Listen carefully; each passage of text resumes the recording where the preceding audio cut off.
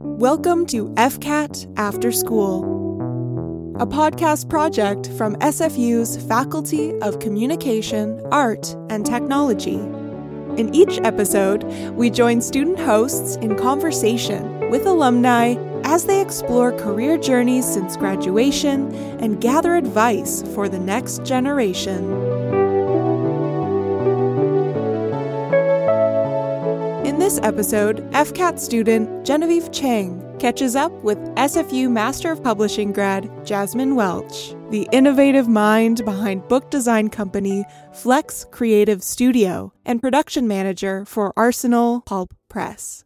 Jazmin, or Jazz, gives us an insider's look into her journey from the fashion world to landing her dream job in book design and the role that SFU's Master in Publishing program played along the way. Here are FCAT's own Jen Chang and Jazmin Welch.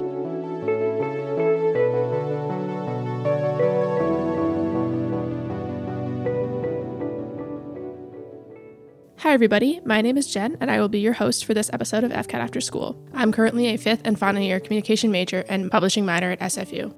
For this episode, I spoke to Jazmin Welch, who was a part of the SFU Masters of Publishing from 2018 to 2020. Hi, I'm Jazmin Welch, and I'm the owner of Flex Creative Studio, and I'm the production manager at Arsenal Pulp Press.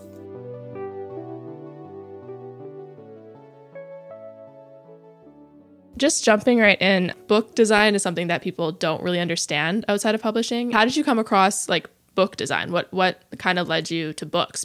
Yeah, so that was also a very natural progression. Not an obvious one, but it did happen naturally because I initially did go to school for fashion design, which is the sewing aspect. And after sewing for the first year, I switched over to the communication side, which is where you do all of the other stuff, including marketing, graphic design. You do a bit of web and app design, typography, color theory. We had a course called typography where we were doing page layout. And I loved that class, loved doing grid structure, hierarchy, choosing fonts, all that stuff really appealed to me. So once I knew that that was a thing that people did, I kind of structured the rest of my time at Ryerson towards that. So in our final year, we have a thesis or capstone project. And so for that, I made a book that was printed as well as made into an ebook. I was researching the difference between print and digital publications, what really makes a satisfying reader experience in both. And so I was really studying the nitty-gritty of reader retention, font sizes. That just really is where my love of layout began, even more than covers. So I thought I would maybe do editorial layout for that kind of world, but just didn't love the fashion world and was just really open to any experience to do more typography, typesetting, and then realized that cover design can also include illustration. So it was kind of like a nice merging of all of the things that I loved. And then I love reading too, and I've always loved paper goods. So it just kind of melded so many things that I love doing. It's crazy how one class in undergrad or one project can really redirect your whole career. Mm-hmm, totally.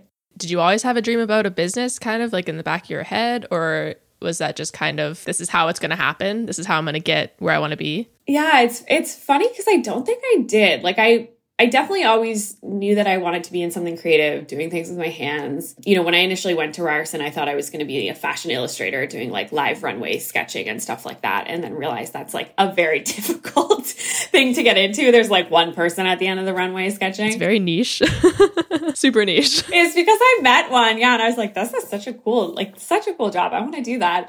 What was the biggest takeaway from your undergraduate experience as a fashion student? As a fashion student, I learned just so much about so many different industries. I think the biggest takeaway was that you will go anywhere in your career and everything kind of leads to something else. A lot of people in that program don't actually end up working in fashion, but we all had such relevant skills to so many places that I think it didn't matter where we ended up because we just all of us ended up just following different interests. And, the job market was really difficult when I ended up graduating and I applied for just so many jobs and didn't get anything at first. So yeah, I ended up working in this lady's house. I would go over and shoot hats all day with her. That was the first job that I got out of school. So it felt super irrelevant, but then it just kept on leading to other things because then I had photography experience and then started working in social media photography at agencies and doing marketing. And it all kind of just kept snowballing from there.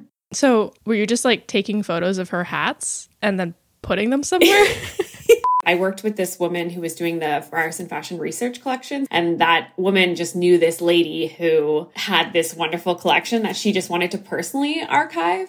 So she had me photograph all of her hats. And I have no idea what she actually did with the photos, but I would go over like 3 times a week in her house, set up my lights, take pictures, edit them, send them back to her. And she would like pay me in cash at the end of the week. And I think I was really naive when I graduated thinking, oh, everybody needs a graphic designer. Like, of course, every company needs one. And that's not to discourage grads at all, because I think, you just kind of navigate what the market is telling you. And for me, what I was getting back from everybody was that they wanted web designers. So they'd be like, oh, we want a graphic designer, but you need to be able to code. As much as I love, like, the tech business really fascinates me. And I think it's just such a secure job, but I have no interest in coding. I know. Yeah. But 50 jobs, that's a lot. That's definitely daunting. I think undergraduate students in arts programs especially are always so scared of that kind of happening, where you just don't have the right experience or the right check boxes for the market at the time. Totally. And I think it's just so important to remember not to take it personally, because most of the time now when you're applying for a job, it's just all about keywords going into like a digital algorithm that, your resume is not even being seen by a person. So it's not worth getting upset over. You just have to keep trying new things. Tell me a little bit more about just kind of how you went from hats to photography to like project management and marketing and then a business owner. It's a very quick and interesting path. It is odd because I like thinking about it. I don't really have any entrepreneurs in my family who would have inspired me to do that. But I think graphic design lends itself very well to freelance. So when I first graduated and I did that hat job, my next job after that was working at a really tiny company. From there, I really enjoyed the organizational aspect of project management. So then I moved to a tech startup that needed a project manager that was doing creative for like Fortune 500 companies like Johnson & Johnson and all these big names. I loved working there, but then so quick after that, I realized that I wasn't doing anything creative anymore. So even though I love project management, I was like, oh no, I've lost my career path essentially. Like, what am I doing? And so I was working with the freelancers, sending them projects, doing the QA of all their work, editing their work. And then I just was so jealous that I wasn't the one making it. You were like, you're doing what I want to do. Yeah, exactly. And they were all so sweet. I got to work with them directly. And I really think it was that job that made me see that I could do it, because I knew how to write really clear proposals and contracts. The scopes, I think, are so critical for starting your own business. Everyone needs to be crystal clear on what's happening so that when you deliver, a client's not like, oh, that's not what I wanted. And then they don't pay you, which is just, what we avoid in freelance life. So doing that, I think, was a huge win in terms of feeling confident that I could start my own business. Since at that point, I was still seeing a lot of jobs that needed web design stuff, and I just didn't actually see a good fit for myself at a place. I kind of did that huge jump to starting my own business. I started to do like a little bit of freelance while I was at Five Crowd, and I did some on the side random design stuff. I had internships in publication design and things like that. So it wasn't like new to me that I would be in graphic design, but it definitely was scary. I made sure I had a lot of money saved up in order to be able to do that. I also was able to position my marketing job into a contract where I was literally on the other side as a freelancer. But yeah, it was a bold choice, but it was something that I needed to do because I was unhappy not doing anything creative anymore. I think with businesses, it's always kind of expected that the person was always so entrepreneurial. So it's really interesting that you kind of just saw the opportunity and kind of said, this is kind of where I would need to go. Yeah. I think I knew inherently that I liked deciding what I got to do. I just wanted to be the one calling the shots and deciding what I'm working on. So to your point, like, I don't think you actually need to have this overwhelming entrepreneurial spirit to decide to do it. And like I said, I think the backbone of what made it possible was all that, the boring stuff that people don't think about, but the project management stuff like helped so much, because right off the bat, I was like, oh, I can send a scope of work that outlines my project description, the deliverables, the timeline, and all that stuff. And yeah, that made it such an easy transition just from a business perspective. Like, I've received comments before from potential clients who have been like, it was your proposal that persuaded me. It's like, your proposal looked so pretty that I knew that you could do the job. Pretty's not the right word. That looked well designed and sophisticated. They're really aesthetic, but they don't get the message across. Yeah. If anyone's looking to start their own business, I think that's a critical part that some people miss. After starting your business, what was your what were your goals and intentions going into the publishing program? I started my business and was just kind of running with it and, taking any job I could get, cold calling and doing all sorts of design work. I had always loved publication design and editorial layout, so I was trying to gear my portfolio towards that. I did start doing some self-published books and just absolutely loved that, but knew that it was something that was hard to get into the trade publishing side of things because I was only working in self-publishing and there's still quite a stigma towards that industry. Although I will say that working in self-publishing, I think it actually really does help to go into the trade world with self-publishing knowledge because you have to do all of the steps yourself. But I realized, it would be so hard to get into a trade role without further education. Yeah. I really felt that I needed to take that step. Were there any standout moments in the publishing program? Like, what were your favorite parts? I think for me, like the classes that really pulled together concepts were my favorite. So even although they were the hardest, I think also publishing, as you mentioned, is this very weird, opaque industry that nobody knows anything about. And yet once you're in it, you realize that these things have been done for centuries, like the same way. You just want to like shake the people at the head of the industry to be like, we need to, shake things up because there are things that are not working in the industry. So those classes really talked more about where publishing fits within society, the societal pressures and cultural pressures that are pulling on publishing right now, all the mandates that have allowed publishing to thrive, and the reasons why it has thrived over the years.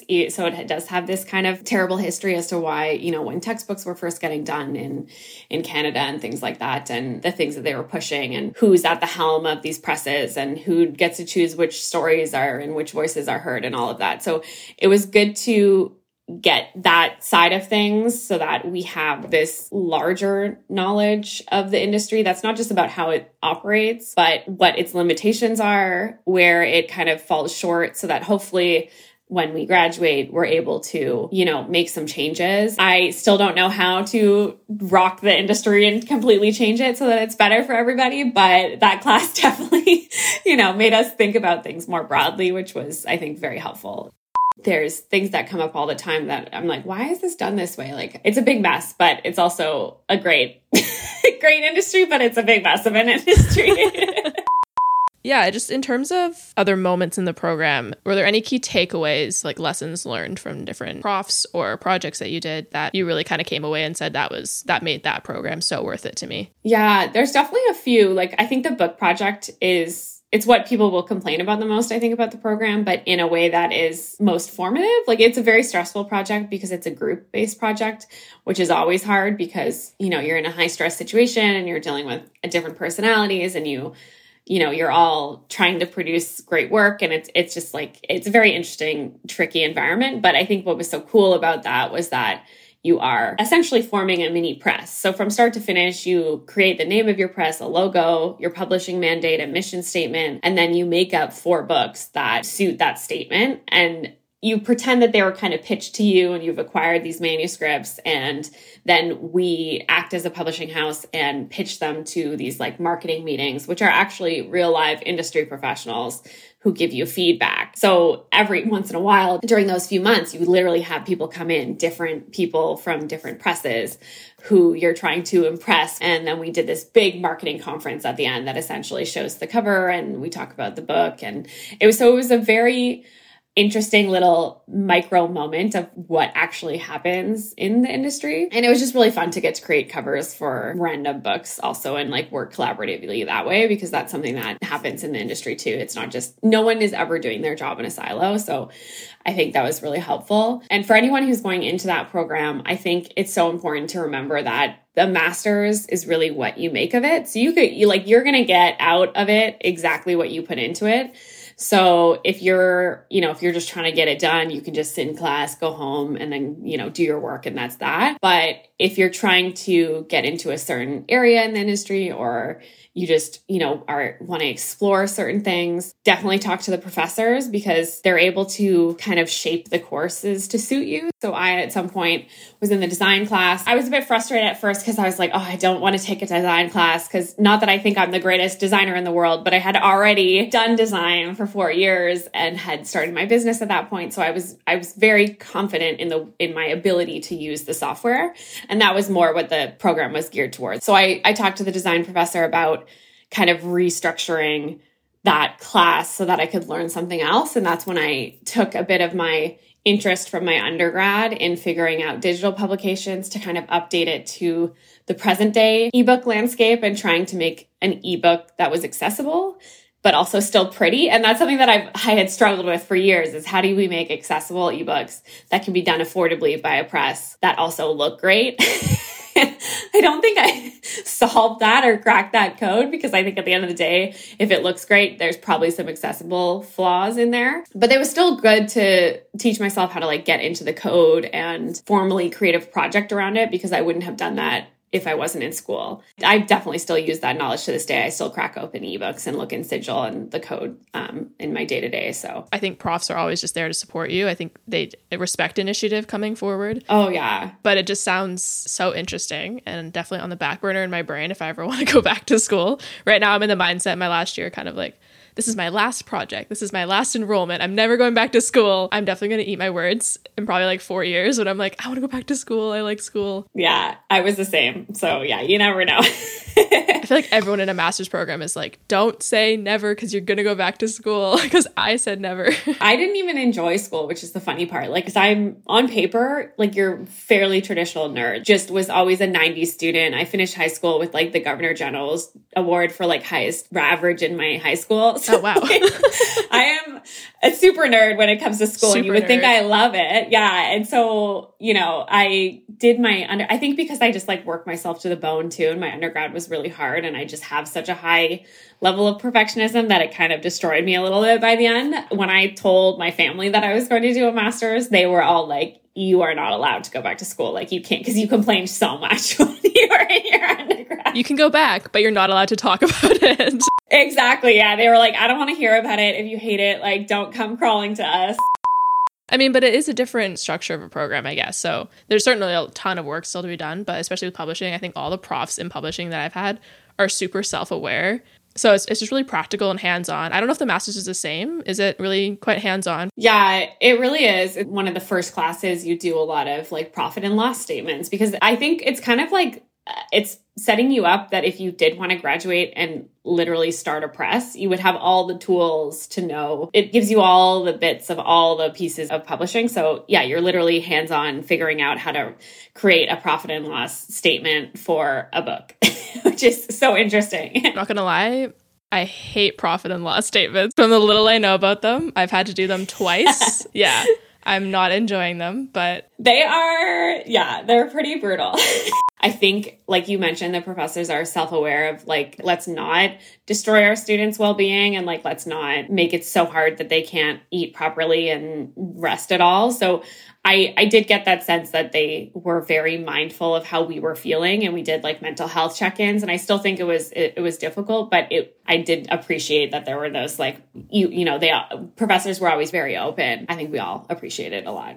Is there anything else that you would kind of recommend to master students now that you've had a couple years outside of the program as well and working in the business? The networking is such a big part of a master's, and I think it is for a lot of programs, but especially in publishing because they bring so many experts. So even when you're doing those little presentations to the people during the book project, to actually talk to them, it seems obvious, but there are so many people that come into the program, and that's such a huge bonus that a lot of people don't get. You literally have people brought to you like on a silver platter to talk to, right? So if you're not taking advantage of those conversations, then it's just a kind of lost opportunity, because those are the people you will end up working with. Like it is a very, very tiny industry. Because the program is so well respected, when you do get out, you will have people that acknowledge the fact that you finished the program and want to work with you because you've done the program. That's what's so great about it too. Like it's well known in Canada, at least. There's not many masters of publishing out there. Okay, so kind of after graduation, what was the first career-related thing you did after finishing your master's? I saw Arsenal had a job posting that, one of the great parts about being a student is also those job boards that you get access to, because I probably wouldn't have seen the job otherwise. I was following the Quill Inquirer job board already at that time. So if anyone doesn't know, it's a great industry job board for publishing related jobs. I was already following in there, but because it was posted through the school, I felt like I had a better chance. So I saw that come through and I was like, oh my gosh, this is my chance, because those jobs hardly ever come up. And I had, as I said, I was on that job board all the time, and you never see a full-time job in book design at a press that has a great mandate, has an amazing track record, produces incredible books. I was so excited and applied, and was so surprised that I got it. So I was pretty pumped that was my first experience, right out of the master's. I think I started the September afterwards, and I was already running my business during school too. So I didn't have actually any intention of getting a job when I finished. I was like, I'll just keep working on Fleck and just see where that takes me. But I did really want to work in-house at a press to get the experience of working on a team and having feedback from people that really know what they're doing in the industry. But I knew that I wasn't going to keep kind of accelerating my career and learning if I was not actually connecting live with people who are publishing in the trade. That was great. I was so happy to get to work with them, and still work with them, obviously. What do you enjoy most about book design? I think for me, the reason why I like it is that every day is different, because even if you're following the same kind of creative process, and I think a lot of designers follow a very similar process of ideation, research, and brainstorming and all of that, it's this problem solving thing that each book is a totally different journey. You read it and then you're meant to create something for that piece. So everything else that you've done for another book doesn't apply to that book. And it just keeps things so fresh. Again, even if you're following a similar day-to-day, that each book is a totally unique opportunity to do something different. Any last advice for people finishing their master's? What is your number one piece of advice for them as they wrap up their degrees? Making sure that you're not hard on yourself in the job market. I think that's key. Apply for anything and everything, because you never know where it's going to take you. Everything will build towards something. So even if you take a job that seems irrelevant, just don't beat yourself up about not being in your final destination, because it can also change, right? You might fall in love with something else and change your path. But anyways, just thank you so much for sitting down. Yeah, thank you so much. This was great. It was nice to chat with you. And I wish you the best on your publishing journey.